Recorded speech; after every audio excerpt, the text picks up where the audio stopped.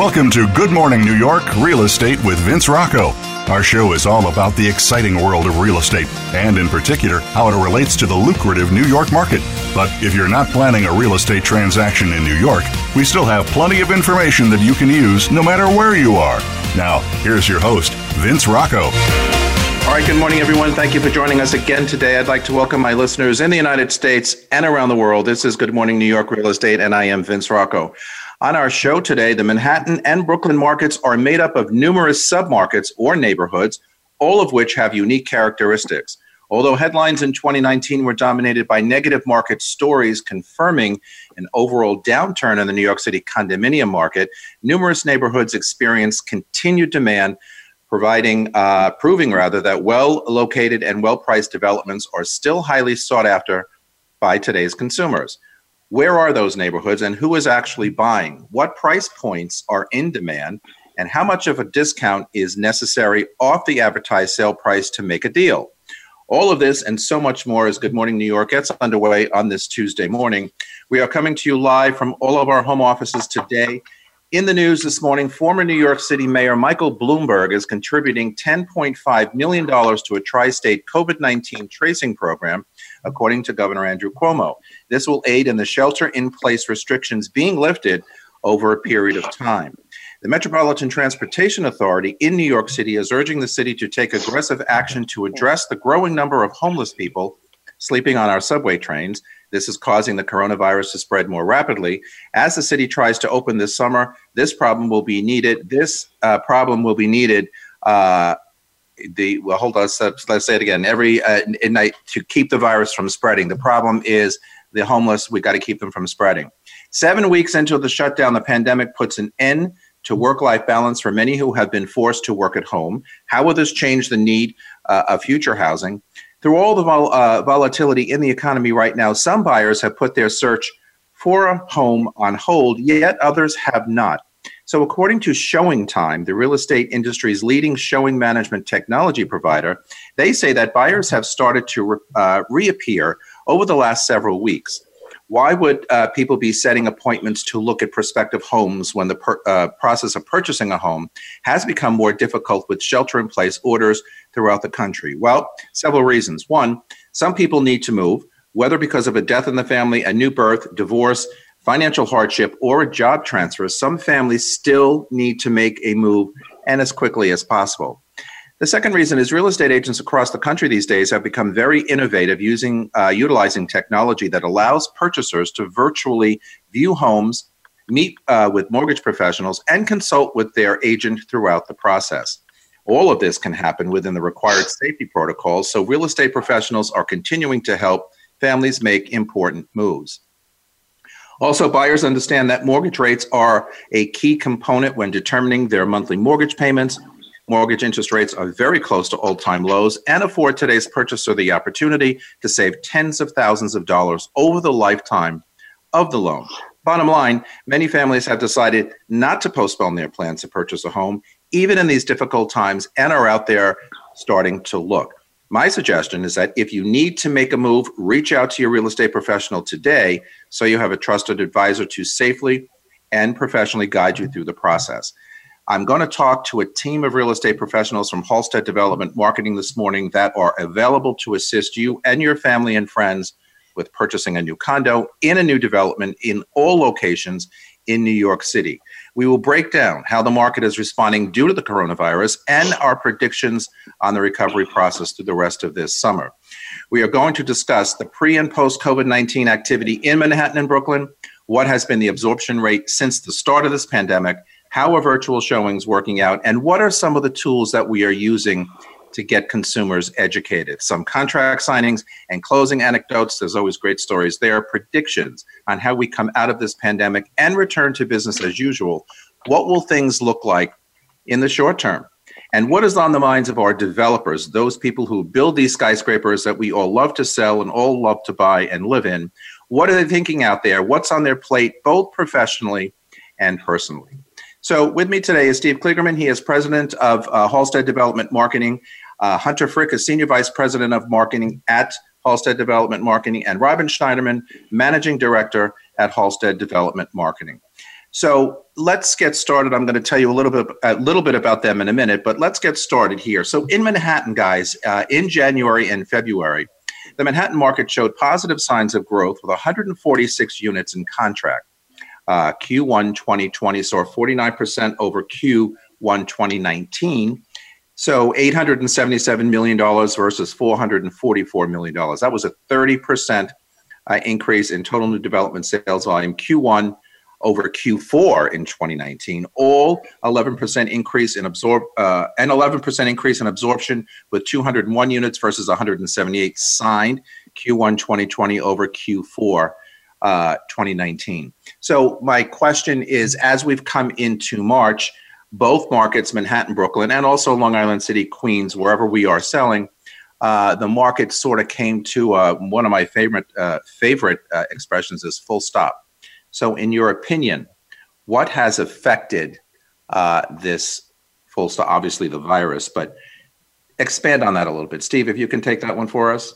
Sure. Well, first off, Vince, as you said, we were off to a great start in January and February, and Robin can definitely speak more to that as he worked very closely with our research team to come to analyze all that data.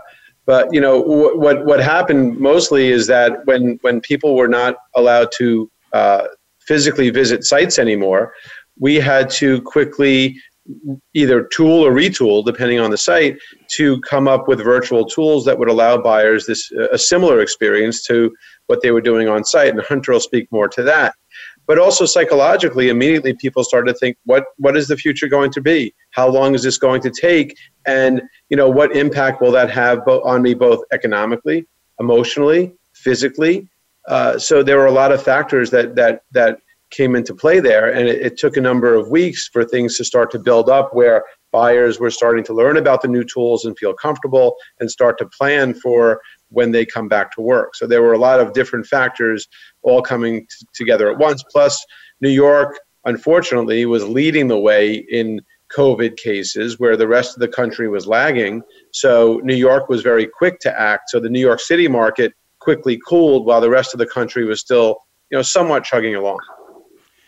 Yeah, Robin, based on the numbers and the data that Steve was just talking about, so for the 40 units that closed in the first quarter of this year, okay, and by the way, that's an amazing feat coming out of 2019, which we'll talk about later, but pricing was down an average of 8.5% off the asking prices. So I'm assuming, that's across the board in all boroughs and all of the developments that Halstead is marketing. What was the feeling of the developers, kind of meaning the consumer or the buyer, somewhere in the middle to get that discount and to close a deal? Sure. First of all, the biggest difference really is that the life cycle of some of these condo projects was in a different phase. So you had a lot of buildings that were developed starting in, let's call it 2016, 2017, and now we're coming to the tail end, and they were bringing in their first purchasers that had signed contracts over the past couple of years. So now, the developer, is somewhat more motivated to, make deals happen. They have, they're in a different phase of that cycle, and hopefully, I think that, the purchasers finally were feeling like they were getting a little bit better of a deal. A lot of them were sitting on the sidelines, in my opinion, for a long time. So the ability to, number one, make an offer, feel like they were getting something, and actually close within, say, 30 and 60 days, to me, really made the difference in the marketplace in Q4 going into Q1 2020. Talk to us a little bit also about the we say 8.5% off the last asking price, but talk to us a little bit about what the concessions, because everybody is talking about concessions. I'm old enough to remember when, these new condo developments started, and I joke all the time about, the purchase price was the purchase price, buyer pays everything, developer pays nothing. It is what it is. If you don't want it, if you don't sign a contract, 10 people behind you in the waiting room, and we all know that used to happen, we'll sign a contract or whatever. Today, obviously, it's a whole different ballgame. So what types of concessions are you seeing out there today. In fact, what I did see recently was One Manhattan Place, Extel, is now offering a concession of a rent to buy. They've talked about it for a while, plus some steep discounts, I would assume, if you're buying. So what kind of concessions, through the first quarter of this year did we see with our developers?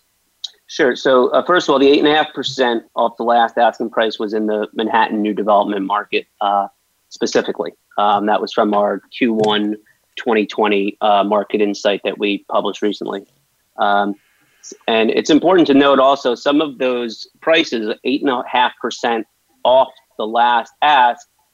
If you looked at the original Schedule A price, it actually could be even more than 8.5% from original pricing. And that's just on the absolute dollar that the purchaser actually paid. In addition to that, some of the concessions that are being offered in today's market are sponsor paid transfer taxes.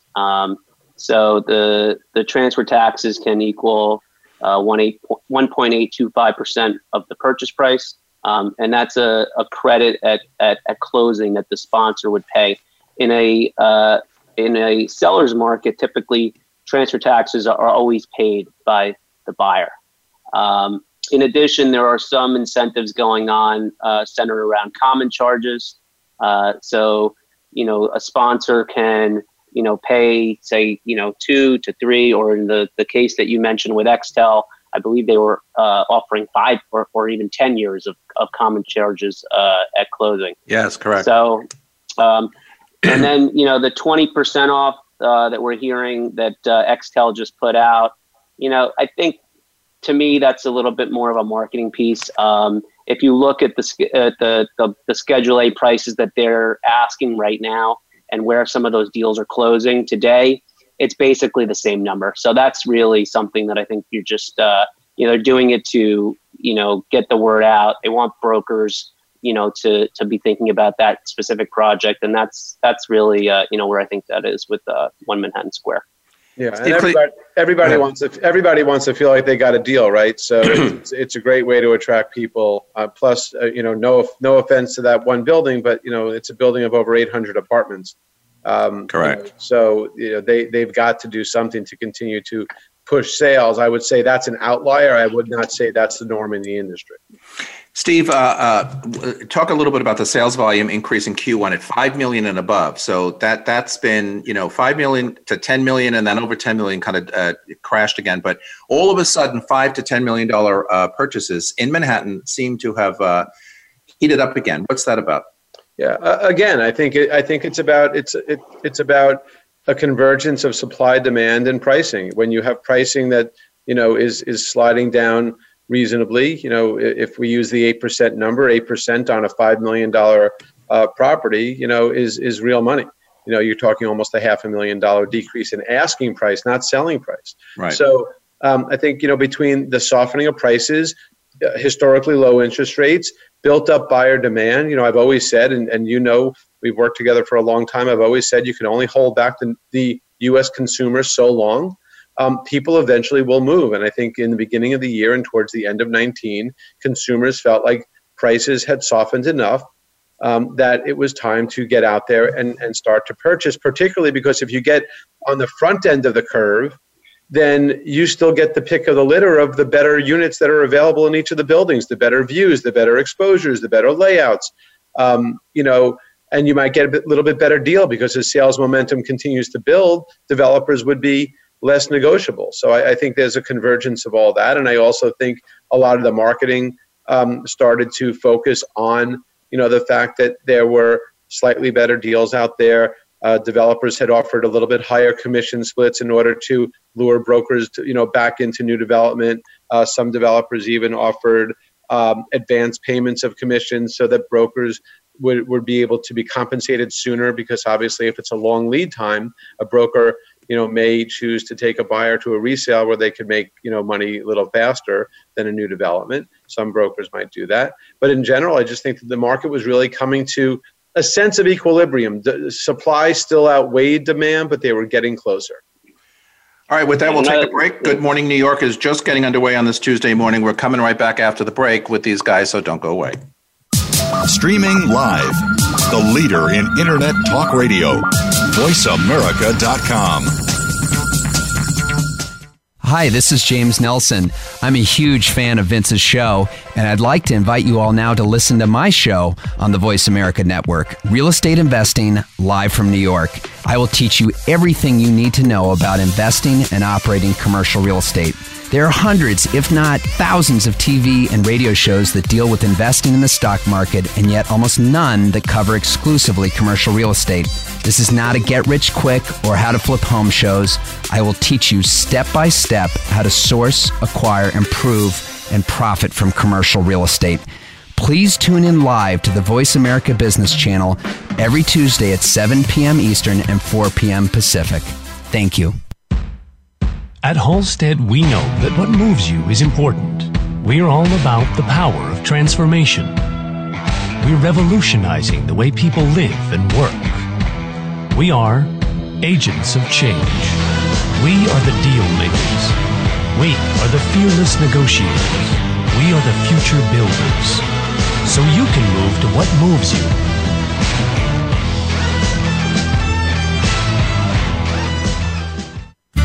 I'm Jeff Goodman at Halstead, and I love Vince's show. I host a program of my own, but not about real estate. Rediscovering New York is about our city's great neighborhoods, their history, texture, and their current vibe, through interviews with historians, business owners, and interesting neighborhood personalities. We're broadcast live every Tuesday at 7 p.m. on talkradio.nyc and available on iTunes, Spotify, and other podcasts. Rediscovering New York with Jeff Goodman. I bring the city's great neighborhoods to life. The Internet's #1 talk station. #1 talk station. VoiceAmerica.com.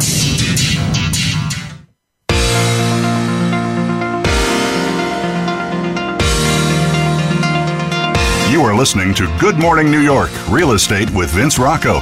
If you want to call into the program, we're toll-free in North America at 1-866-472-5788. That's 1-866-472-5788. Now, back to the show. Okay, everybody, we are back, and we're talking about new condo developments in the New York City neighborhoods. And with us today is Steve Kligerman, who is president of Halstead Development Marketing.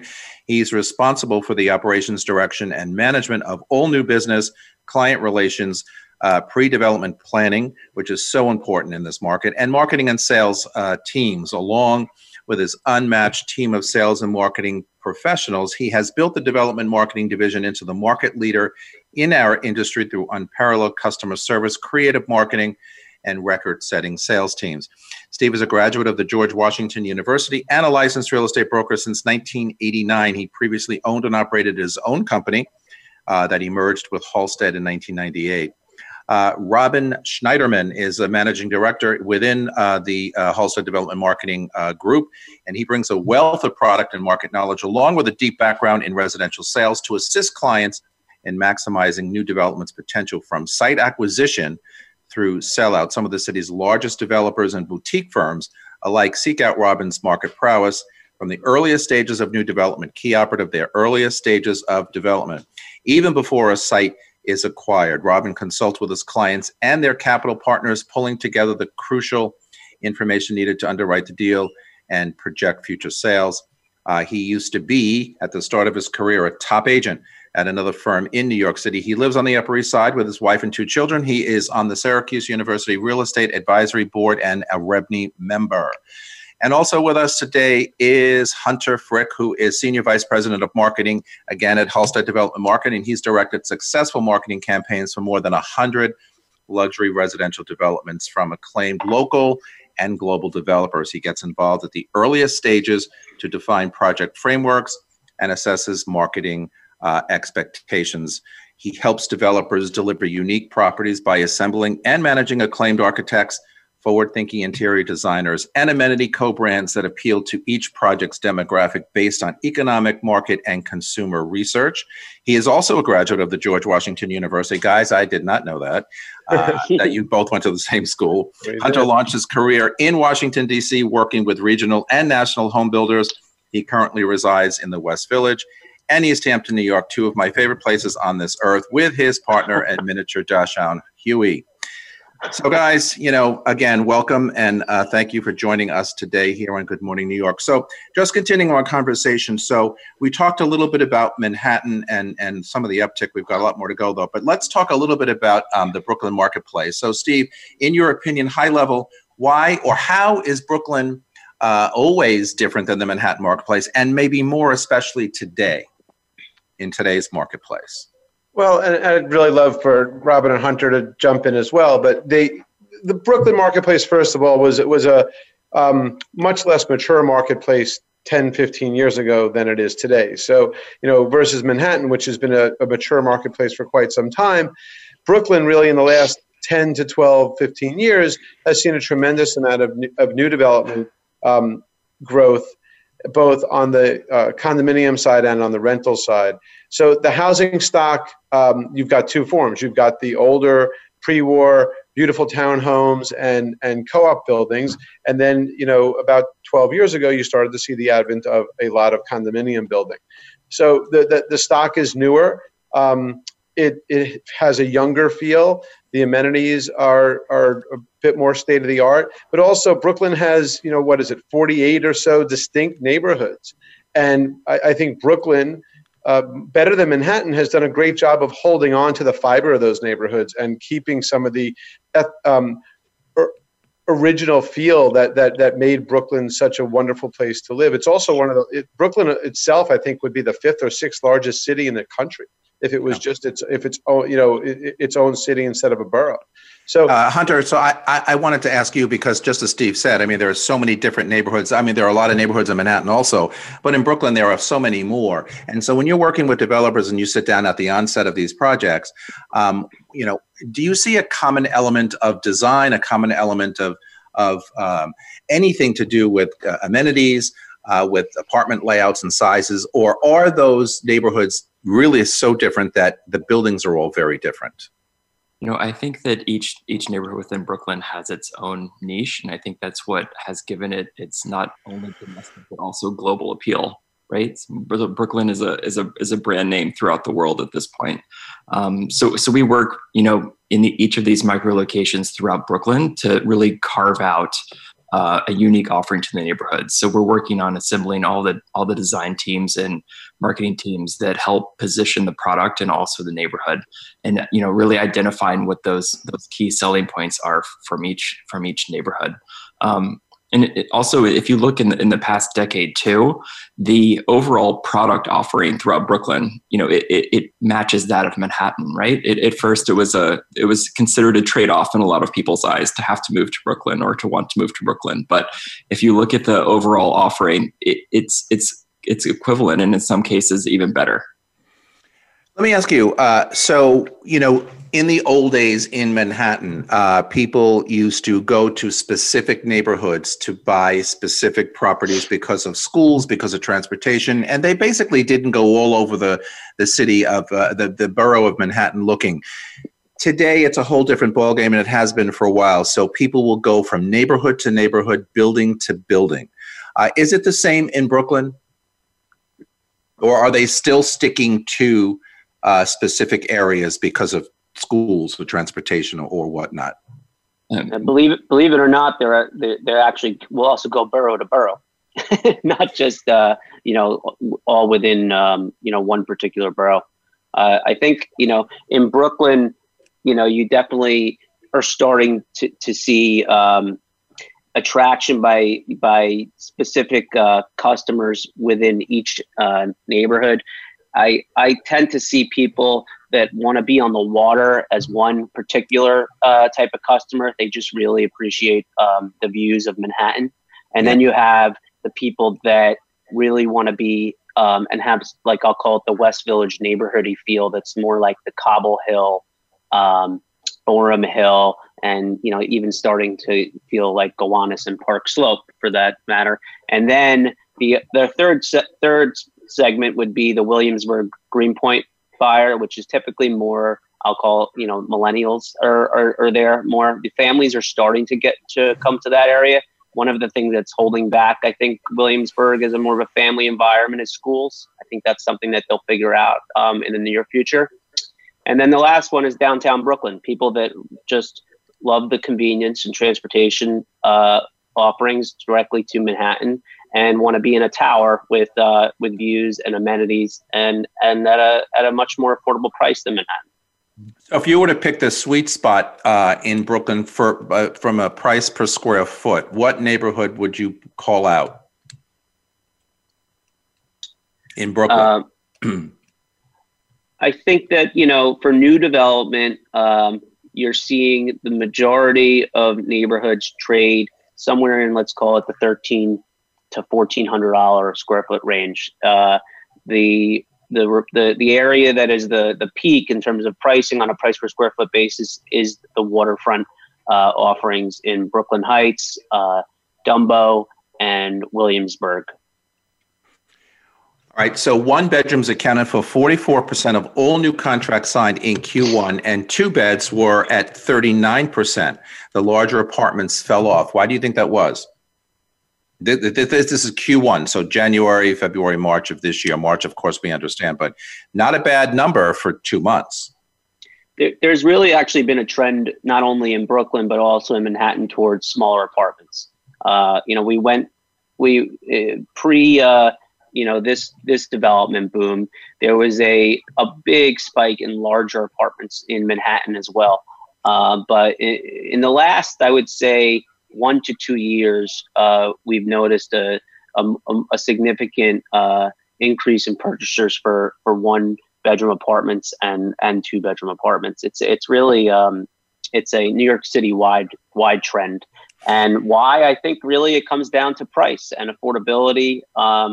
There's a big supply of larger apartments and offerings throughout, and I think that people that are interested in buying larger apartments tend to be a little bit more experienced. They probably bought and sold a home in the past, and now they see all this inventory and all these different options throughout, and I think it just creates a lack of sense of urgency. Yeah, I also think that rents have skyrocketed over the last number of years, and I think that that tenants, living in a studio or a small 1-bedroom apartment, which tend to be 20 to 30% smaller than your average size condo in that same range, a studio or 1-bedroom, are feeling they're a little squeezed, feeling like they're paying a very high rent. And at this point, if they're paying such high rent, why not pay it in a mortgage as well and build your own equity instead of paying somebody else's mortgage? Yeah, well, that's very true. So just quickly before we go to break, waterfront living, okay? We know in Manhattan, it's park views, water views. Waterfront living in Brooklyn, is that a major requirement when people are out there shopping? And of course, that would take them to specific neighborhoods. But is that a major requirement, or does it just come with the program with great building, great price per square foot, great apartment, great this, great that, and oh yeah, by the way, it has waterfront? Is that a necessity? I don't know that it's a necessity. It's a nice amenity, just like a view is. But again, it really depends on your price point. If you want to live on the water, just like almost anywhere else in the world, you're going to pay a premium. So I'm not sure that it's a necessity, but certainly, buyers look at every aspect of a property. They look at the location, they look at the views, they look at the light, they look at the amenities. But one size doesn't fit all, which is why there are so many different neighborhoods in Brooklyn and so many different neighborhoods in Manhattan, and there's something for everybody. It's the great thing about New York is there literally is something for everybody. You can live on the beach in Brooklyn. I mean, how many people can say that they can live on the beach in New York City? It's amazing. Yeah, no, it's true. The last thing also is access to parks. Access to parks, right? Yeah. So outdoor space and greenery. Just typically the buildings in the Brooklyn Heights and Dumbo and Williamsburg, for that matter, have access to parks on the water. I agree. All right, we're live from all of our home offices today on the Voice America Talk Radio Network. I am Vince Rocco. We're coming back after these messages, so don't go away. Stimulating talk gets those synapses in the brain firing really fast. All the time. The #1 internet talk station where your opinion counts. VoiceAmerica.com. Hi, this is James Nelson. I'm a huge fan of Vince's show, and I'd like to invite you all now to listen to my show on the Voice America Network, Real Estate Investing, live from New York. I will teach you everything you need to know about investing and operating commercial real estate. There are hundreds, if not thousands, of TV and radio shows that deal with investing in the stock market, and yet almost none that cover exclusively commercial real estate. This is not a get-rich-quick or how-to-flip home shows. I will teach you step-by-step how to source, acquire, improve, and profit from commercial real estate. Please tune in live to the Voice America Business Channel every Tuesday at 7 p.m. Eastern and 4 p.m. Pacific. Thank you. At Halstead, we know that what moves you is important. We're all about the power of transformation. We're revolutionizing the way people live and work. We are agents of change. We are the deal makers. We are the fearless negotiators. We are the future builders. So you can move to what moves you.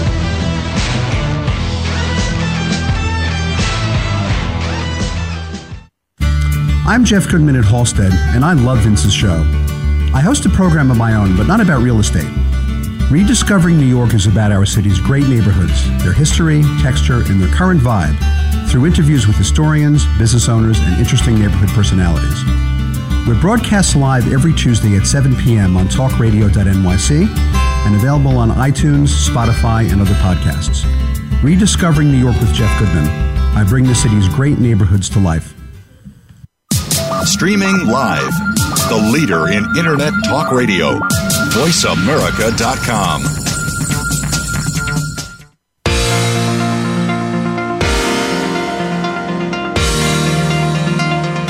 You are listening to Good Morning New York, Real Estate with Vince Rocco. If you want to call into the program, we're toll-free in North America at 1-866-472-5788. That's 1-866-472-5788. Now, back to the show. Okay, everybody, we are back with Steve Kligerman, Robin Schneiderman, and Hunter Frick from Halstead Development Marketing.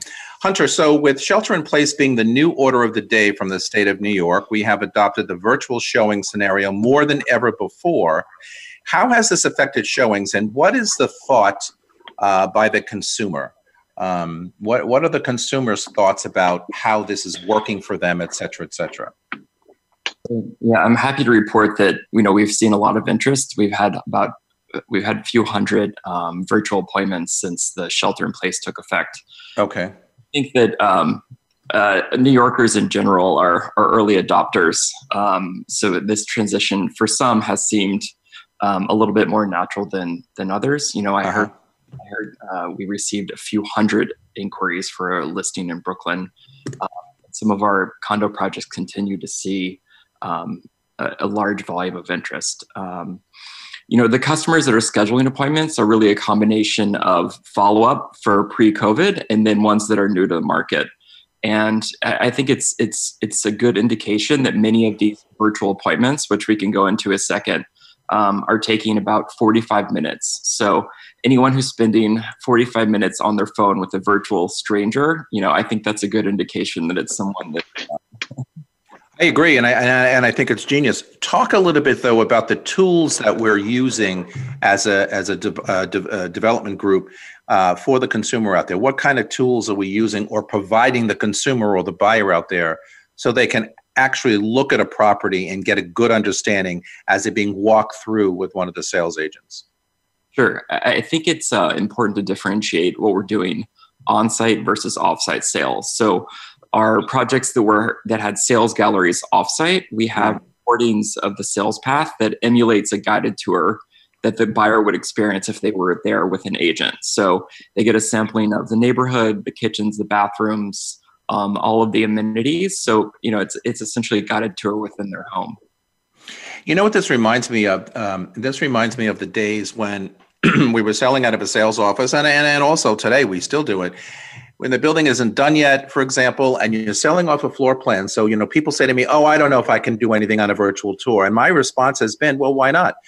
You come into a sales office, you see a bunch of renderings, you talk to the salespeople, you look at floor plans. You're not in the building smelling the air or looking at the view. It's what difference is it? And so when you kind of appeal to them that way, the light bulb goes off, I think, and they say, oh, yeah, sure. Well, all right, that makes sense. And, I personally have sold many apartments off of just floor plans with renderings, in my days in the past. And Hunter, you certainly know that. So at the end of the day, I think it's a great thing But when I hear people today say, well, I really need to see it. Well, if the building is up, eventually you can, but you'll get a preliminary view. What though, because a couple of things that I don't have a virtual tour, or did not, because, COVID-19 came smashing down on all of us very last minute, and a lot of us weren't prepared for video or virtual tour. What are we doing in those cases to get the consumer or the buyer educated on what our product is or what they're interested in? Yeah. So for our, it's been an interesting process, right? So like you said, some of these tools we already had, some of the things we had to retool because we're conducting sales, around the world in some cases. So luckily for the majority of our as-built product, the one that's finished, we had 3D walkthroughs created.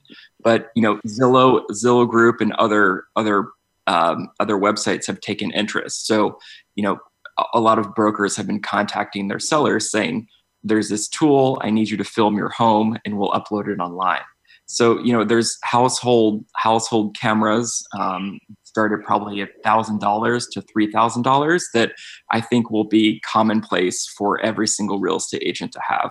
There's the Ricoh, the Matterport cameras. So these are words that probably no one really knew before this all set in, but I think will be, well known after. Yeah, I agree. Like I said, it kind of came slamming down on us with like a ton of bricks. So, for the buildings that are up there already. So, Robin, what are you seeing, or what are you hearing? Better asked about contract signings, and then eventual closings. Are people reluctant to sign a contract when they really haven't seen a property, or are they going forward because, as we talked about earlier, it's the right building, it's the right apartment, it's the right price point, et cetera, et cetera? I think, there's some buyers that, as Hunter said, were in the market pre-COVID, right? So they had already gotten comfortable with what they were looking for. They had been out probably, on multiple open house tours and maybe even gone back to a specific building more than once. And those people, I think, got enough excitement over a property. And then that I think they were able to use COVID a little bit from a negotiating standpoint. And I think that was impactful in getting some of those buyers across the finish line. What I've noticed going forward is we are seeing more people doing virtual tours, and engaging with our sales teams. But I do feel a lack of urgency for, let's call it the post-COVID buyers, the people that are entering the market now. And, from everything I'm seeing and hearing and monitoring contract sign data daily, I think that the market could be as much as, 90 to 95% off in absorption since, let's call it April 1st. There was some activity, the end of March into the first couple weeks of April. And, the truth of the matter is I think that the rest of the year is going to be challenging. It's going to be slow. People need to, readapt to what's, in front of them. And they're going to want to see where the market lands. Because the truth is, I don't really feel like there is a market right now. And that's something that I think you're going to start to hear about more. Well, before this meltdown, obviously, we've always talked about on this show that there really is, everybody wants to pin a market to a market, right? So lately, there has really not been a market, or every street or every building or every neighborhood has been in its own individual market. But what I wanted to ask you, Robin, as a follow-up to that, your comment, which I 100% agree with, but do you think that the consumer post-COVID is a little more serious if they're out there and they're requesting things? Pre-COVID, they'll run around, they'll look at buildings, they'll search on StreetEasy, on all these sites, whatever. Post-COVID, though, do you think that people are like more, as I said at the top of the show, there are people who need to move, have to move, want to move, whatever. So they're taking it in stride and they're doing the best that they can with the equipment that they have to check these things out. Do you think they're a little more serious than not? I'm thinking maybe they are, but I don't really have enough data. If anybody that, needs to move will do that. I think the question is, will they ultimately become renters or buyers? If they have if they feel that the market is declining more, they may feel like they're not getting as good of a deal, and they may want to see where the dust settles. So I think that absorption, unfortunately, is going to be down the remainder of the year. What I'm thinking that's going to hopefully create a little more sense of urgency is if actual individual investors come back into the marketplace. So for a long time, the condo pricing and the rental pricing has been so wide, meaning the cost to own versus rent. If somebody wanted to buy an apartment and immediately rent it out, and they can make a reasonable yield on cost, again, that to me is something that will ignite the market again. And but we've lost that individual investor in the marketplace for a few years in new development. Yeah, which is a great segue. Go ahead. I was going to say, I think that's a really good point. I also think that I do think that the buyers that are out there that are taking the time to do virtual tours and spend the time with our sales teams are serious, because we are seeing, a reasonable amount of offers given what's going on right now in deals. I mean, between new signed contracts and offers, I think we've got, close to 30 deals in one phase or another, which is not bad given what's going on out there right now. You asked about like buyers' comfort. So what we're doing at a number of our sites, the Rowan in Astoria, 11 Hancock in Harlem, I believe the Vandewater up by Columbia University just agreed to do this as well, is we're offering buyers what we call a satisfaction guarantee, where if they enter into a purchase agreement now, when our sales office or on-site models, whichever that building has, are available to be seen again, you have 5 days to visit the sales office or the model and either choose to continue with your transaction or not. So we're giving buyers that ability, Vince, as you said, to kind of touch it and feel it. It may not be your exact apartment, but at least you're getting to see the actual materials, you're getting to touch them, you're getting to get a better feel for the product. So that's something that a number of our clients have agreed to do. I think it's a great way to engage a buyer, and I highly doubt that buyers will visit the sales offices and decide not to proceed afterwards. So I think it's a minimal risk for a high return for a developer. Steve, talk a little bit, if you can, about the banking and the financial position today. We're hearing all kinds of stories about closings being backed up for months, people not necessarily getting financing on their loans so easily because their portfolios drop with the stock market crash, on and on and on. What are you seeing and hearing from your contacts at the banking institutions today? So, it's a little bit all over the place as things change rapidly. But what the banks are doing with new development is they're making sure that those developments are still what they consider to be viable. Is there any sales velocity continuing to go on? What percentage are they sold? Banks typically want to see a new development at 50% in order to lend, although they make exceptions all the way down to 15 or 20%, depending on the quality of the project and the velocity of sales. What I am seeing, though, is that banks are taking a second look at the buyer to make sure that they still have their job. Are they still getting paid the same amount of money? Have they had a pay reduction? Are they on furlough? Is their company continuing to operate?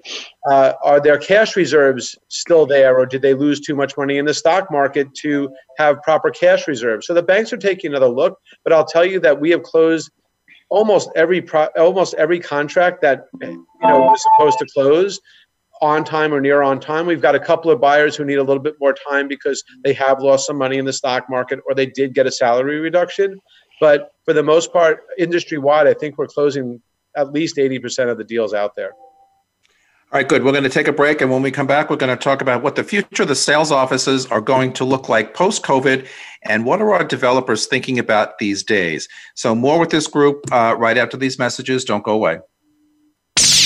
The Internet's #1 talk station. #1 talk station. VoiceAmerica.com. At Halstead, we know that what moves you is important. We're all about the power of transformation. We're revolutionizing the way people live and work.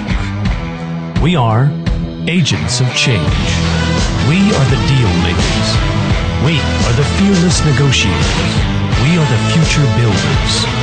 So you can move to what moves you.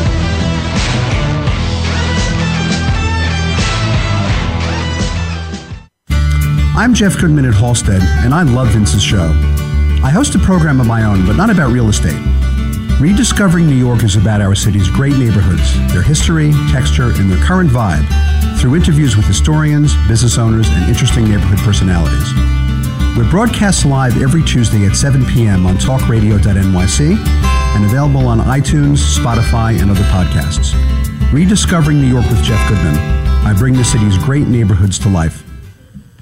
Stimulating talk gets those synapses in the brain firing really fast. All the time. The #1 internet talk station where your opinion counts. VoiceAmerica.com.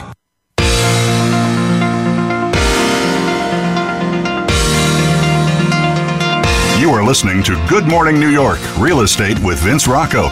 If you want to call into the program, we're toll-free in North America at 1-866-472-5788. That's 1-866-472-5788. Now, back to the show. All right, everybody, we are back. And marketing and strategy and public relations is always the pinnacle of all of these projects and always has been from day one. As we all know, without marketing, we couldn't get clients to come in and see and or sell these units.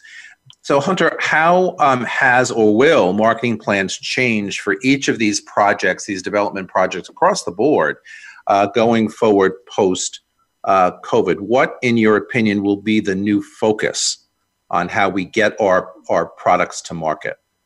And what tools will we be using to do that? So marketing has always been multi-channel, and over the past 10 years, the channels have essentially doubled, right? So there's been the layer of social media, public relations, digital advertising. So I really see this virtual sales environment as an additional channel. So everything that would be experienced in person has to be readily available online. You have to have a sales gallery experience online. You have to have 3D walkthroughs of every single unit type in the building. And probably you need to be able to experience every neighborhood virtually too. Whether that's a guided walkthrough or it's a film that's put together specific for the project. It's something that we'll have to assemble. I also see developers starting to give back. That's become commonplace in today's market. So that ranges. We have a few clients who are giving back to a local hospital by donating meals. We have another client that's funding parks to stay open, so New Yorkers have a green space to experience during this time. So I see that as really, it's a marketable connection for our projects that so it has a closer connection to the community we're in. So sales offices, in your opinion, obviously will be more of a presence online, but will there be physical sales offices? And then how do we then handle, open house, Saturdays and Sundays when, multiple people come into a sales gallery? I mean, how are we going to do that going forward? Is there any thought being put to all of that these days? Absolutely. So, I think it's important to note that technology can support relationships that brokers have with their customers, but it'll never replace in-person dynamics. Yeah. So while investors would be comfortable never experiencing a sales gallery, someone investing $10 million in their home, that's a different conversation. So what we're doing, and we're really leading the way. We realize that probably brokers and customers will be hesitant to return to the sales environment. So we're creating new guidelines to facilitate a more comfortable buying experience. There'll be no open houses for the foreseeable future. Everything will be by appointment. Before that appointment, there'll probably be a pre-appointment where, all of the information can be sent to the agent so that the in-person appointment is a little bit more tailored, a little bit more concise. You're not lingering around the sales gallery. Probably all customers and the buyers will be required to wear a mask and gloves for the immediate future. And, and the sales directors will probably be opening and closing things. So, I think that, people are still going to want to come and see what they're buying at the end of the day. It's just a matter of how we get there.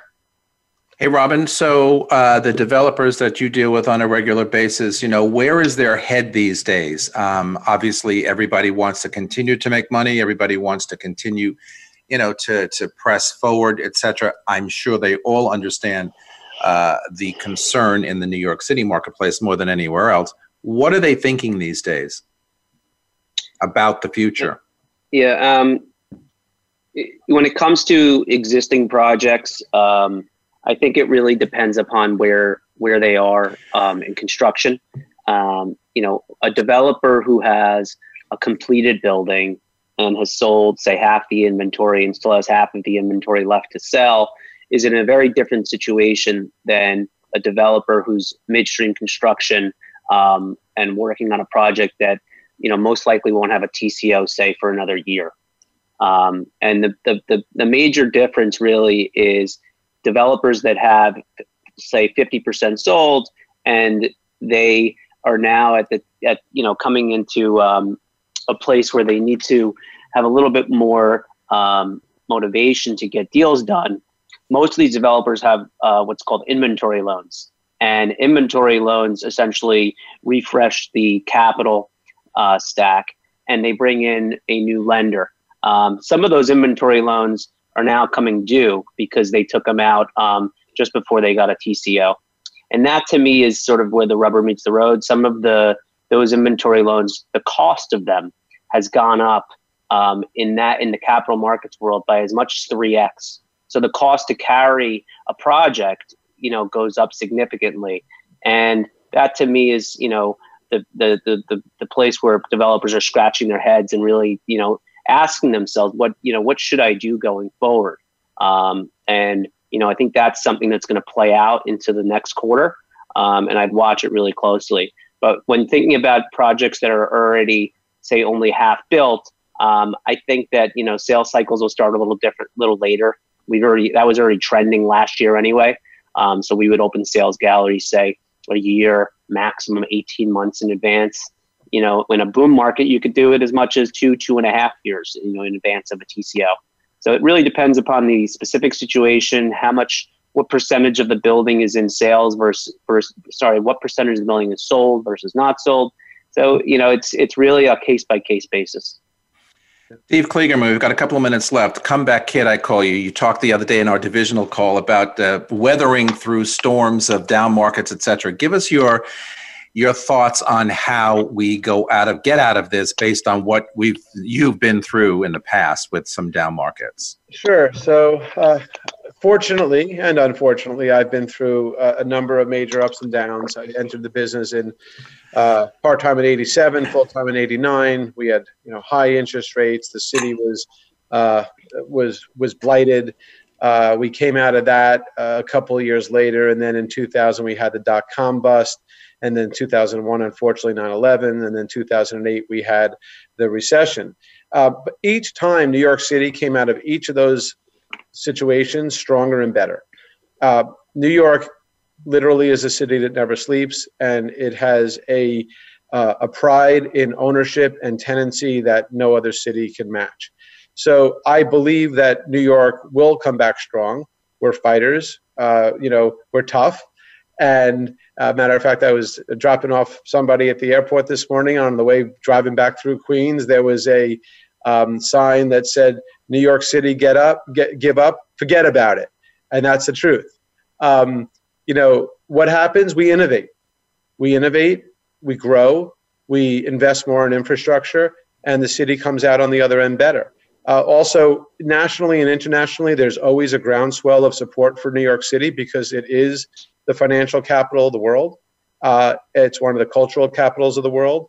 So, I think it's going to take some time. I think it's actually going to take a little bit longer this time than others because this has been a national and international crisis. But New York City always comes back strong. The jobs are here. The best brains, the best minds, the best innovators in the nation and in the world are here. And for all those reasons, I do believe we'll come back very, very strong. All right, guys, Steve Kligerman, Robin Schneiderman, Hunter Frick, Halstead Development Marketing. Thank you very much for being with us today. That is our broadcast for today. Thanks for joining us. You can follow me on Twitter, on Facebook, or Instagram at Vince Rocco. Stay home, stay safe, stay in touch, and for every reason out there these days, be kind to one another. Keep your eye on the stars because they're there, but also keep your feet on the ground. For all of us at Voice America all around the world, thanks for joining us, and I will see you next time. Goodbye, everybody.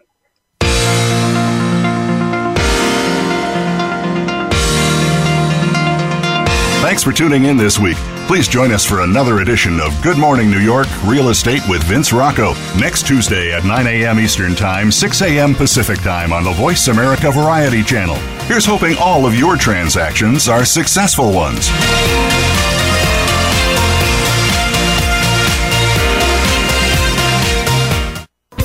Thanks again for listening to the preceding program